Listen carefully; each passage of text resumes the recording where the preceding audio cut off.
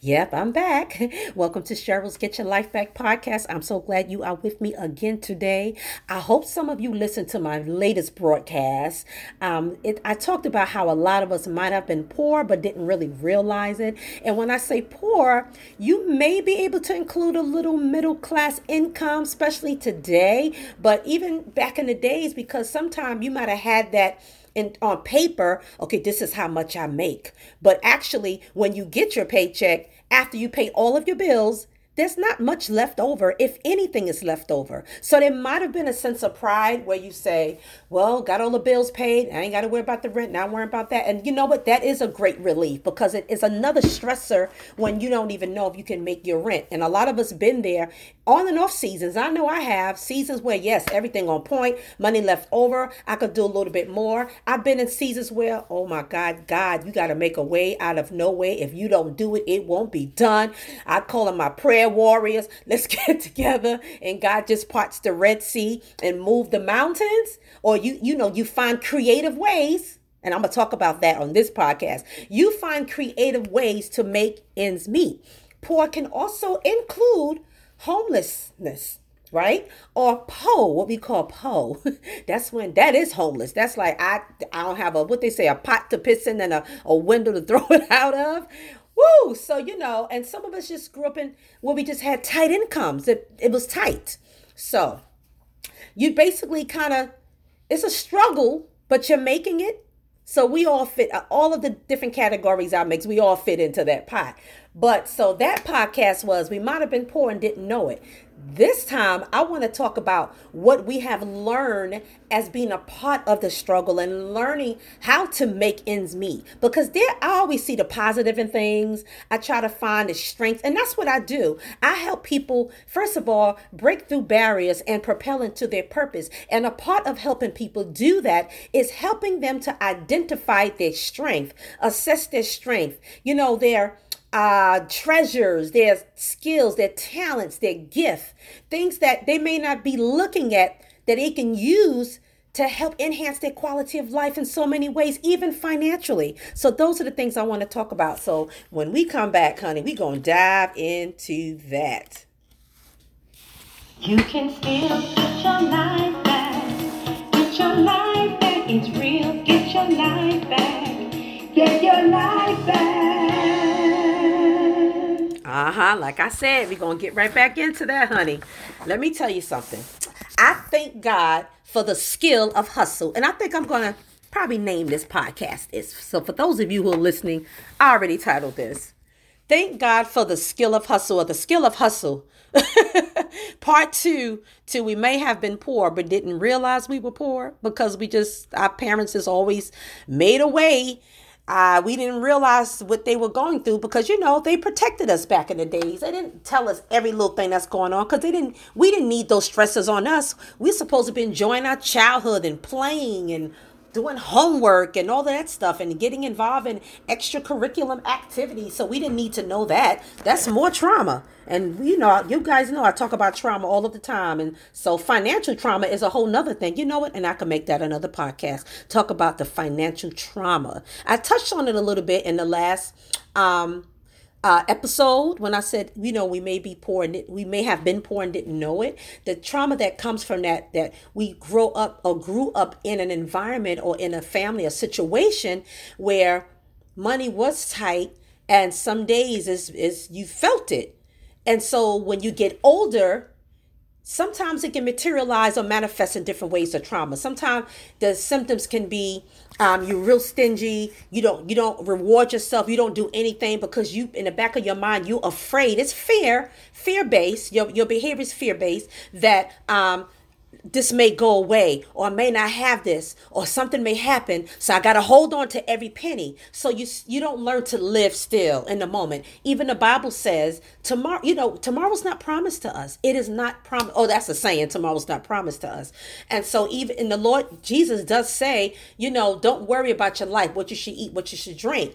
And basically the Bible just lets us know that tomorrow has enough worries of its own. Let's think about the things of today. Let's live for today as well. So we have to find the balance between that. Yes, preparing for tomorrow, being prepared for having a plan, a safety plan, if you will, in case these things happen. That's what savings are for. And a lot of other things we do, we put money away for our retirement and all these things. So that's what that is for. However, at the same time, because tomorrow's not promised to us, we have to learn to enjoy life, enjoy each other, find happiness, find joy in the moment. And there's a lot of ways to do that. So if you just started following me, please subscribe and listen to all of my other podcasts where I talk a lot about the emotional wellness and a whole lot of other stuff, healthy relationships and breaking through barriers and propelling to purpose, because that's what I do as a certified life purpose coach. My strength and my goal and my purpose is to help people break through barriers and propel into their purpose and help them identify. Part of that is helping them to identify and assess their strength. And that's what I'm talking about today.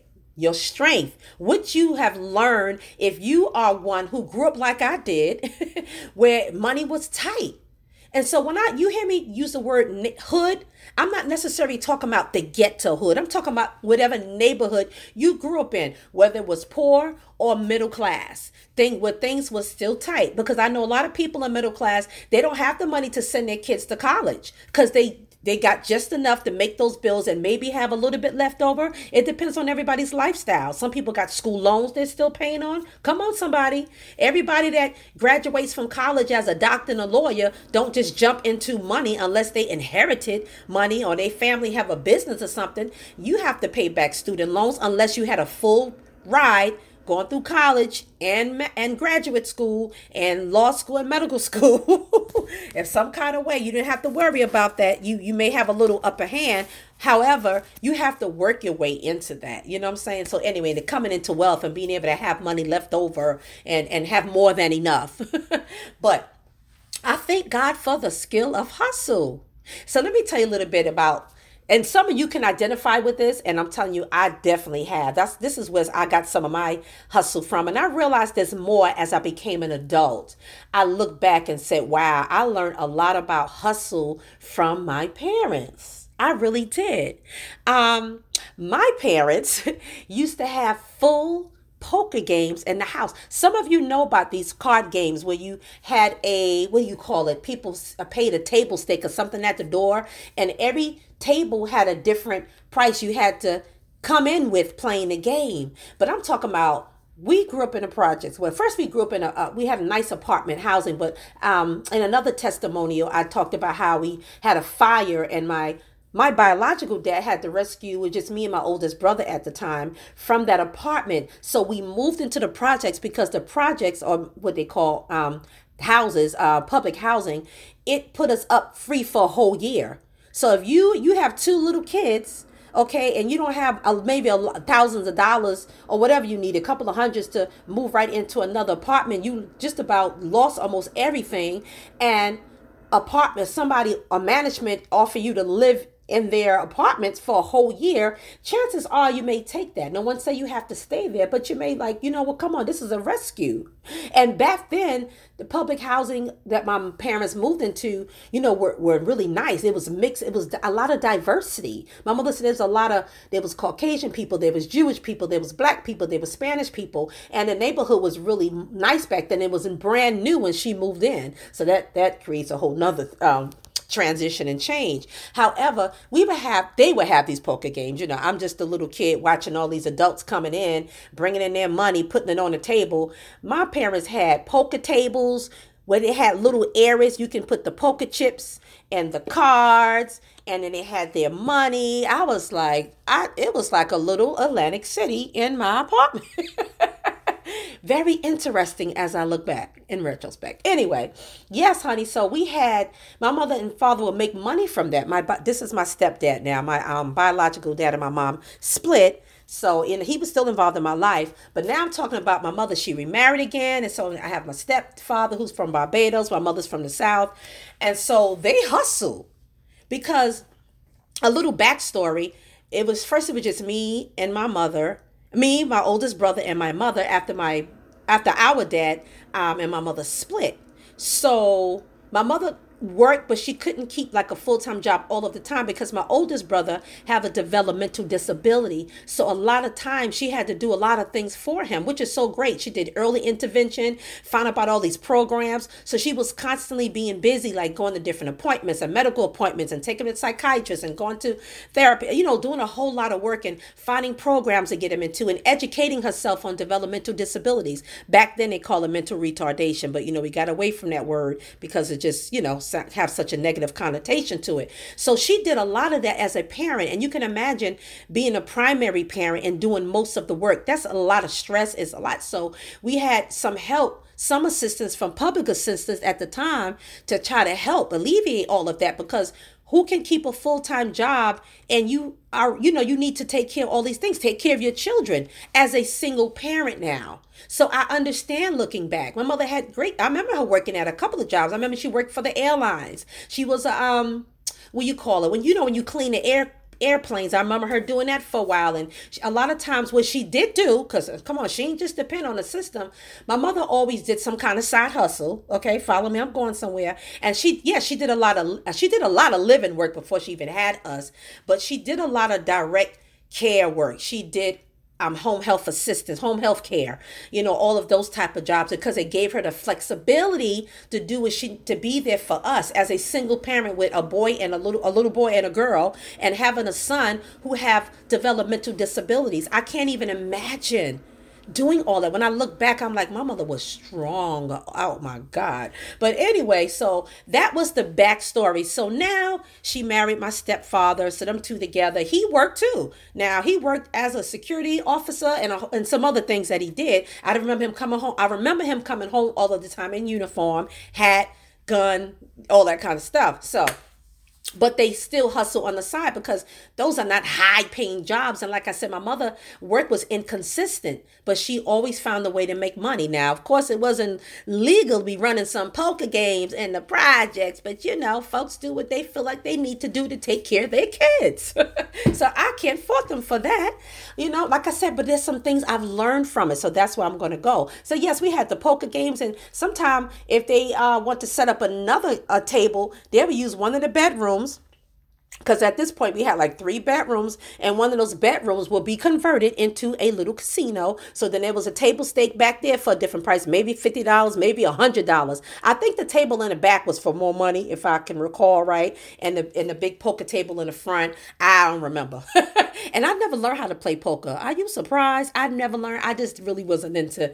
Only thing I played back then was spades, and pity pat and those kind of games. Uno, okay.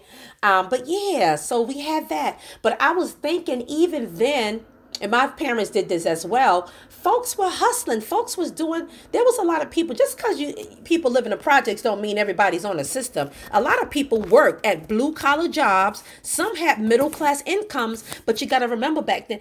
First of all, the rent was not expensive. So a lot of times people just felt more comfortable staying there because they don't have to kick out a lot of money. I knew people I grew up with who parents was making decent money. Some of them worked for transit. Some of them worked at the airport. Some of them were teachers. Some of them were nurses. Some of them did a lot of other these police officers. Okay. I remember them coming to the house. However, the rent was less. So they use the rest of that money to travel and do those other things, before it got really, really bad, so I've seen, just because you live in the projects don't mean you're poor, actually. Okay. It doesn't mean everybody's on public assistance and collecting food stamp checks. And that's not reality. Now, maybe things have increased over the years, but I just remember these were hardworking people that actually came to the guard games, because a lot of them had career jobs, and a lot of them worked for civil service jobs. They worked for the city. They worked for the government. Okay. But this was their extra hustle, playing those card games. This was extra money for them. Some of them did all that. Oh, I like to talk about that too. The Susus. Not the pyramid one scheme, but the Susus, where they put their money together and everybody collected from a pot every month, depending on how much it is. A lot of them use that money. It's like we kept our own bank, because some of you know the history of Susu. A lot of times, Black people, African Americans, or other ethnic, quote unquote ethnic, that's a whole nother podcast of where that term came from. But anyway, people from ethnic backgrounds could not bank at banking institutions. So we had to find ways to save money within our own community. And I wish we would go back to that. And it's unfortunate today that a lot of banking institutions and financial institutions have actually borrowed from that whole method. They even have some type of susu programs within their banking thing, but yet they wanted to shun it back in the days.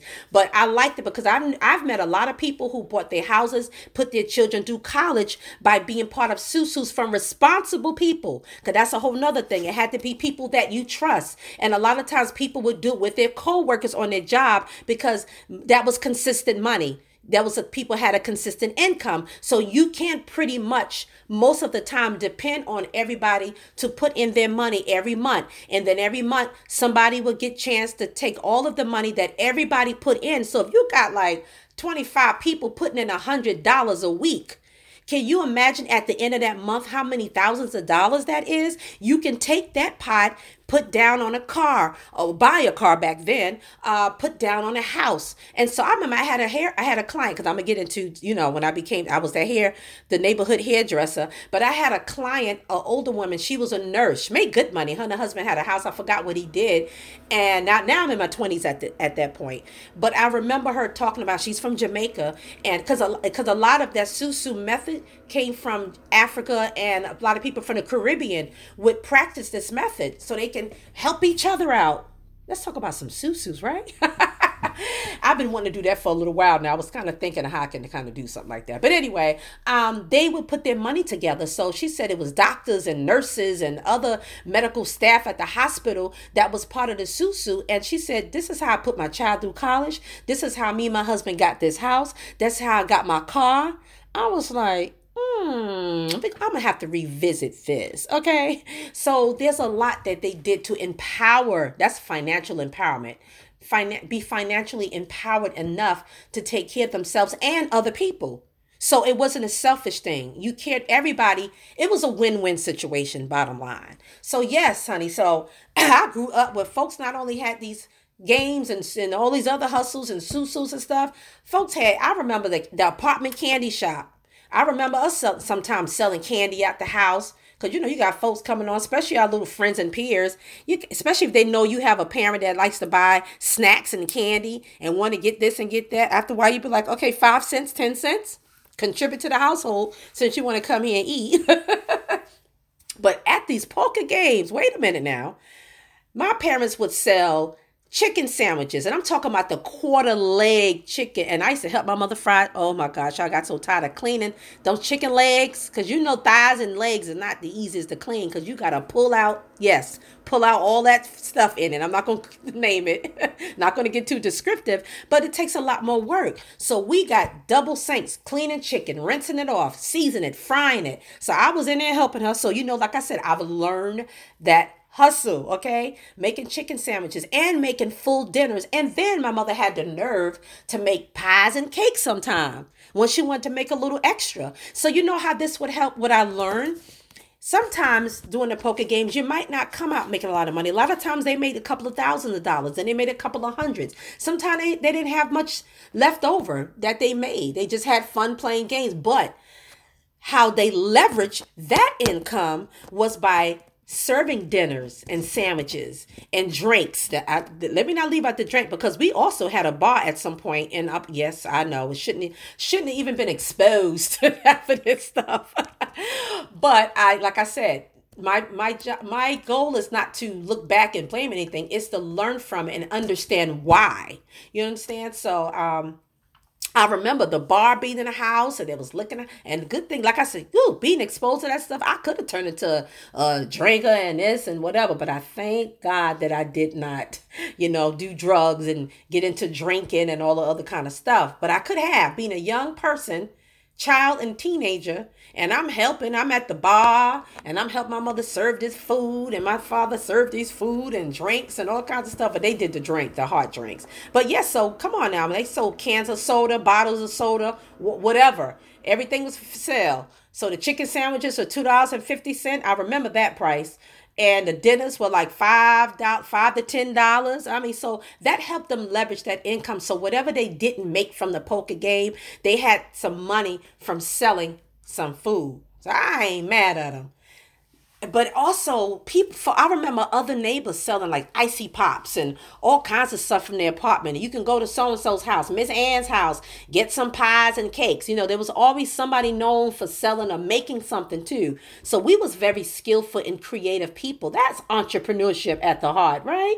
That hustle, that grind, that being innovative, being creative, thinking of ways to solve a problem. That's what business people do. As an entrepreneur, you find ways to solve a problem and create a product or a service out of that need. So you do a needs assessment and then you create something to help people and at the same time make a living for yourself doing what you love to do. That's why I'm so happy to be a certified purpose life purpose coach because I get to help people do just that. Dig deep. And you know what? There's something there. You ain't look hard enough. You're not looking at all like everything I just mentioned. I can see the strengths and I can see the skills learned from all of these experiences. And even when I learned from my parents and I look at myself today and like, wow, that's where this come from. Like it's not just sitting down here and giving up. There got to be something I can do. And I have another podcast where I talked about I talked about my testimony or shared my testimonial or how when I went through a period when I was on unemployment and I was sitting at the computer and I was like, God, this is why I think I was on a computer applying for jobs. You know how when you're on unemployment that you got to go to the site and look for whatever jobs available. And then you had to submit at that time, this was in New York, you had to submit receipts or proof of places you actually applied for a job at, right? So I remember sitting there, God, there's something in my hands.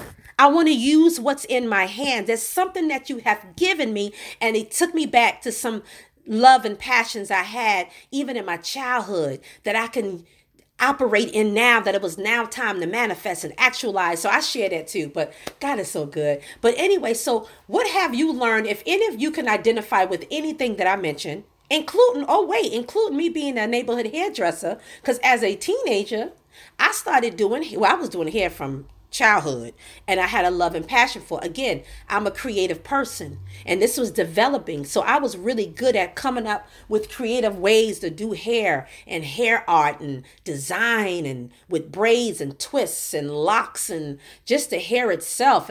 So I developed a love for it. I even went to cosmetology school and got a license. So yeah, I'm a licensed cosmetologist as well. But I used to do hair around the way.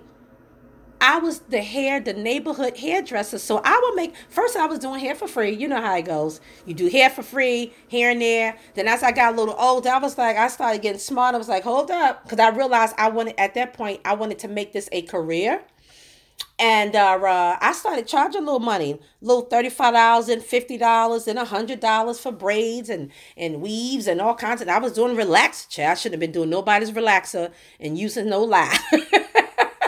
But I ain't gonna lie to you. And yes, I was doing relaxers because they had the kits. So to be honest, it wasn't really, well, it was illegal to charge, of course, and try to make money, but it wasn't illegal to use a relaxer on your hair because you can buy it from the store. There was at-home kits that you do your own hair with. Now, when you start charging fees and setting up a little business, that little something different. Like I said, I was an entrepreneur and didn't even realize it then. But I was making a little money. You know what I'm saying? And I remember some of the sisters back in the days, they used to go boosting. They used to go, to the big department stores and steal clothes. Oh, God, unfortunately, sometimes they was in and out of jail. And they was buying furs and leathers and all kinds of designer wear. That's a whole nother episode podcast, right? And so sometimes if they didn't have the cash right away, they'd be like, I'll bring you back a skirt. I'll bring you back a coat. If you give me some box braids. So, we did the bartering. It was bartering, okay? We was exchanging business. We was exporting and importing. So yeah, that was me. My hustle was doing hair around the way. That's what I was doing. But what I've learned the hustle and the grind. How many of you learn from those experiences? Again, if you can identify with growing up this way, we learn the art of multitasking. Come on, somebody, doing more than one thing at a time. Okay? Because you have to do that when you creating a business and when you got money going over here. You got to organize stuff. So you learn planning, right? You got to plan. You got to schedule, create appointments, whatever. These things you have to sit down and plan these things out. You got to think about the people you are a part or participating in whatever service or product that you have. In my parents' case, it was the people who like to play cards. You know what I'm saying? They want to come by and because it was word of mouth that people started coming and more people started coming. The household was full. It was noisy up until like 3 or 4 o'clock in the morning. That's when folks went home. So of course we had to go to bed a certain time. We was in our room, but sometimes we did not go to sleep. But we was doing our little things in the room, playing games, watching TV. Sometimes I would have company, my little best friends or friends I had live in the building come and would spend a night and all that. So it kept us busy so we wouldn't keep coming and interrupting the adults. But anyway, yeah, leadership ability, right? You learn to be a leader. Because you got to, like I said, orchestrate all of this stuff as a leader. So I want you to see these strengths that you may have maybe ignored and didn't realize that you actually possess all of this stuff, but you didn't think about back in the days growing up in situations where you saw your parents try to make $1 out of 15 cents. You learn how to do some type of management skill because you had to manage all of this, especially if you were doing it weekly and monthly. You have to manage this on a weekly and monthly basis. So you learn organizational skills. I'm trying to help somebody today.